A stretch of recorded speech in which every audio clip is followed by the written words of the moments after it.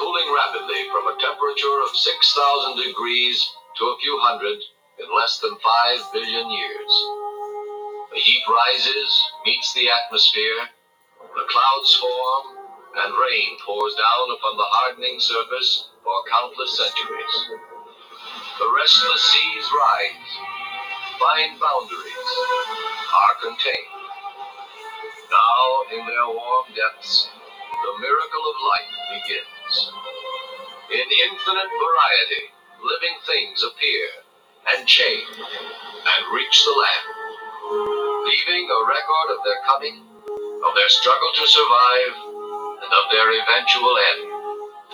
The record of life is written on the land, where 15 million years later, in the upper reaches of the Amazon, man is still trying to read it. Yes, the record of life is written on the land. And this is Will, your sci-fi guy. Welcome to Sci-Fi Guy and Substack. And that is the introduction to one of my favorite films of all time, one of my very favorite Universal monster movies of all time, and just one of the best sci-fi, thriller, horror, you name it. You tell me, what is Creature from the Black Lagoon? Is it sci-fi? Sure. It's definitely sci-fi. It's definitely science fiction. Is it a monster movie? Yeah, I'd say it's a monster movie. Sure. It's horror, thriller, cautionary tale, environmental message tale. The list goes on and on. But in terms of just in the roster, the collection of Universal horror, Universal classic monster films, it definitely is one of my favorites. Here's a quickie intro. 1954. This is from the official wiki. Creature from the Black Lagoon is a 1954 American black and white 3D monster horror film produced by William Allen and directed by Jack Arnold from a screenplay by Harry Essex and Arthur Ross. It stars Richard Carlson, Julia Adams, Richard Denning, Antonio Moreno, Nestor Palva, and Whit Bissell. The film's plot follows a group of scientists who encounter a piscine amphibious humanoid. Wow, I never knew it was so specifically described. A piscine amphibian humanoid in the waters of the Amazon. The creature, also known as the Gill Man, was played by Ben Chapman on land and Rico Browning underwater.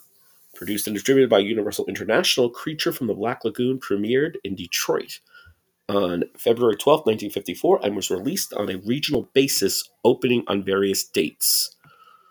Now, what's really interesting, it was filmed in 3 dimensions and originally projected by the polarized light method. And the audience, it says, they wore the viewers the glasses with gray polarizing filters similar to the viewers most commonly used today. And I guess they're kind of the best for the best quality and experience. Then they have the cheaper experience, the cheaper quality, and that's the red and blue glasses. It says, and then it was re-released in 1975. Creature from the Black Lagoon was re-released to theaters in the red and blue glasses anaglyph 3D format, which was also used for a 1980 video release on beta and VHS. And I remember, I guess it was it 7-Eleven? I think it was 7-Eleven. I guess it was 1980, certainly the early 80s. And you went into a 7-Eleven, you saw like a big cutout, a standee of the creature. And it's, get the glasses and stuff. I guess I did it. And it was on WPIX, Channel 11 in New York City, where they played Next Generation and Deep Space Nine, a lot of the fun shows, Twilight Zone and Honeymooners. But early 80s, and it was, I think it was 7-Eleven sponsored, and you got the glasses, and we watched. It was good. It was pretty cool. Certainly wasn't like, again, the polarizing, the gray viewers, lenses, glasses, but it certainly kind of did the trick. And, obviously certain films lend themselves more to 3D, and it was pretty cool, Creature. But I love it in 2D, flat, whatever, on a cell phone screen, on a tablet, on a big flat screen, or anywhere. I just love it. So why? Why do so many people love it? And I was thinking today, I was rewatching it, got it for a great price on Vudu. I spend way too much money and way too much time on VUDU the great movie and TV platform. I love it, and I got it on sale a couple days ago, and I was as I rewatched for like the 20th, 30th time.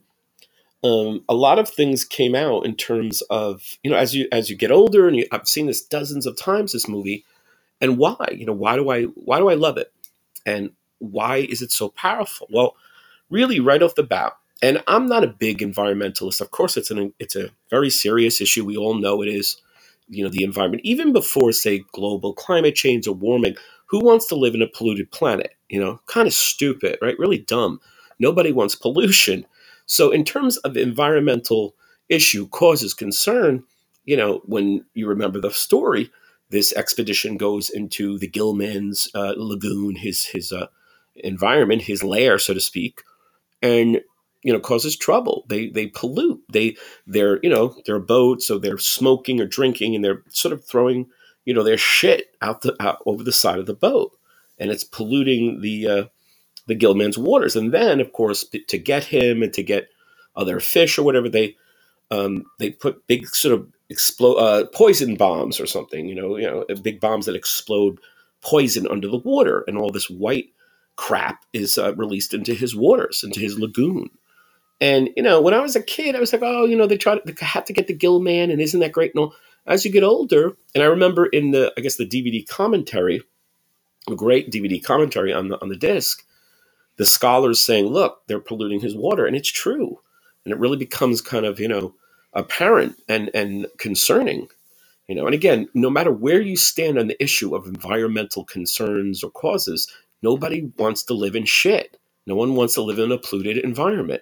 I don't know about you, but when I'm out and walking about in public and I see someone littering, it sucks. I don't confront them. I don't want to get beat up, but I don't like to see people pollute the environment. So that, I think, is a big reason. I think subliminally, even when we watch them, like, wait a minute, we're watching these people go into his environment lair and his lagoon, and they're polluting it, they're shitting in it, and no bueno, not a good deal, right? So that's one of I think the biggies, and it's a framework, because they don't have to be there, but they want to be because they want their expedition, their little concerns. Okay, so, and then you have a really basic, what I think number two is the animal rights issue. He's an animal, he's a creature. Some people say the monster, one of the universal monsters, and of course he qualifies. Okay, but he's an animal. He's a amphibious humanoid. He's a fishman, gillman, so to speak. Okay, so he's an animal, and the idea is, does he deserve to live, to be free? We can make pros and cons. A buddy of mine, we love, my buddy Brandon, we love talking about Bigfoot and Squatch, the great soft Squatch, right? So Squatch, if he exists, I happen to believe that there's got to be something out there. I don't know if it's just wild apes or, some other creature, whatever it is, but I don't know what people are seeing, but we gotta get him one day, or, and prove him maybe, but I think there's something out there. But anyway, the point is, what if there is something out, right? Whatever that creature is, shall we, capture it, because we want to prove it and we want to show the world and solve that mystery. But what rights does the creature have? I was reading an article, can't remember, by some anthropologist, I think, and they said how in another 20, 30 years that we'll look back upon animal rights issues as like the dark ages now, that, animals will have so many more rights, and they get more and more a day, each day. Look at our own dogs and cats, because everyone thinks, oh, the home and household pets have the most rights, and then you can go to, I guess, ranches, farms, and the industry animals too, which is, I guess, are getting more certainly attention and maybe concern. So, and then finally, for me, of course, as a big sci-fi guy, as a sci-fi fan, it's sort of alien creature contact or alien contact. Because this expedition doesn't know, is this an alien, right? Is it an extraterrestrial? Is this ET's webbed clawed sort of, swimming aquatic brother? Or maybe he is an alien, maybe he is from another world. So how will we treat, right? How will we confront and interact with an alien race? It's fascinating, and of course, I guess he's probably just an evolved creature and primitive gillman, humanoid fishman. But what if he was an alien? And again, how are we going to, treat that that confrontation and that great meeting, like Star Trek when you have First Contact. There's a great next generation episode, First Contact, where Riker is looked upon as an alien, from an alien world as as an alien, and of course he is. And how do they interact, and how do they treat Riker? And he almost dies, because they're not treating him very well. And then, of course, the feature film First Contact with the Borg and with the Vulcans, and the Vulcans meeting us. And there's an example, of course, of an advanced alien race coming to in contact with Earth, which is much less advanced. And the Vulcans take pity on us and bring us into the kind of the Federation and mentor us and shepherd us, I guess, to come into the fold, so to speak. So, but what's interesting about Creature, of course, is the attempts at remakes. And if you look at the wiki, there were many sequels. There was Revenge of the Creature in 1955. There was The Creature Walks Among Us in 1956, which was filmed in 2D. And then there was a comedic appearance on the Abbott and Costello Colgate Comedy Hour. And that appearance is commonly known as the Abbott and Costello Meet the Creature from the Black Lagoon. So actually there was only 2 sequels. But there was loads of remakes scheduled. John Landis wanted to do one. John Carpenter wanted to do one. Ivan Reitman wanted to do one. Who else? Guillermo del Toro kind of did one, but his, of course, was The Shape of Water. Universal rejected, I guess, his concept to do a remake of Creature, so he took his idea and reshaped it into The Shape of Water, which was an incredible film, and so I think he probably was the better off, and was thrilled that happened. And then finally, who else? A bunch more, over and over, remake, greenlit, and then shelved. This is really funny. Reported that Universal in 2020, it was reported that Universal is considering Scarlett Johansson and Chris Evans for a remake. So I guess he'd play the Richard Carlson or Richard Denning role, the love interest, whatever, human, and then Scarlett Johansson would be the Julie Adams character, and maybe there would be a CGI. I guess there'll be a CGI creature or such. So I don't know though. Here's another and then they're talking about Universal Monsters and Dark Universe. Here's another great consideration for a creature. You guys, I'm sure you're fans of prosthetics, makeup, or effects, and I love digital. Don't get me wrong; computers are generating some of the most incredible visuals. They are, but I still love the old school rubber, latex, and makeup. And if you look at the evolution of suits, Creature was one of the very first landmark effective suits. It's still incredible. I'm watching it, first time in HD today on a large screen TV. The detail and the sculpting and the care, it just still blows me away. So, today it would probably be all CGI, which is fine, I guess. But the suit, of course, the way a humanoid, actor moves is probably still kind of, impossible unless you have motion tracking and such, I know. But it's going to be interesting to see with a remake if they do maybe use a suit sometimes or the CGI. I guess a big special effects artist was saying how after, I guess, Creature, the next big suit maybe was Alien and Predator. And if you look at the three, they're 3 of the most convincing, the most authentic, and the coolest.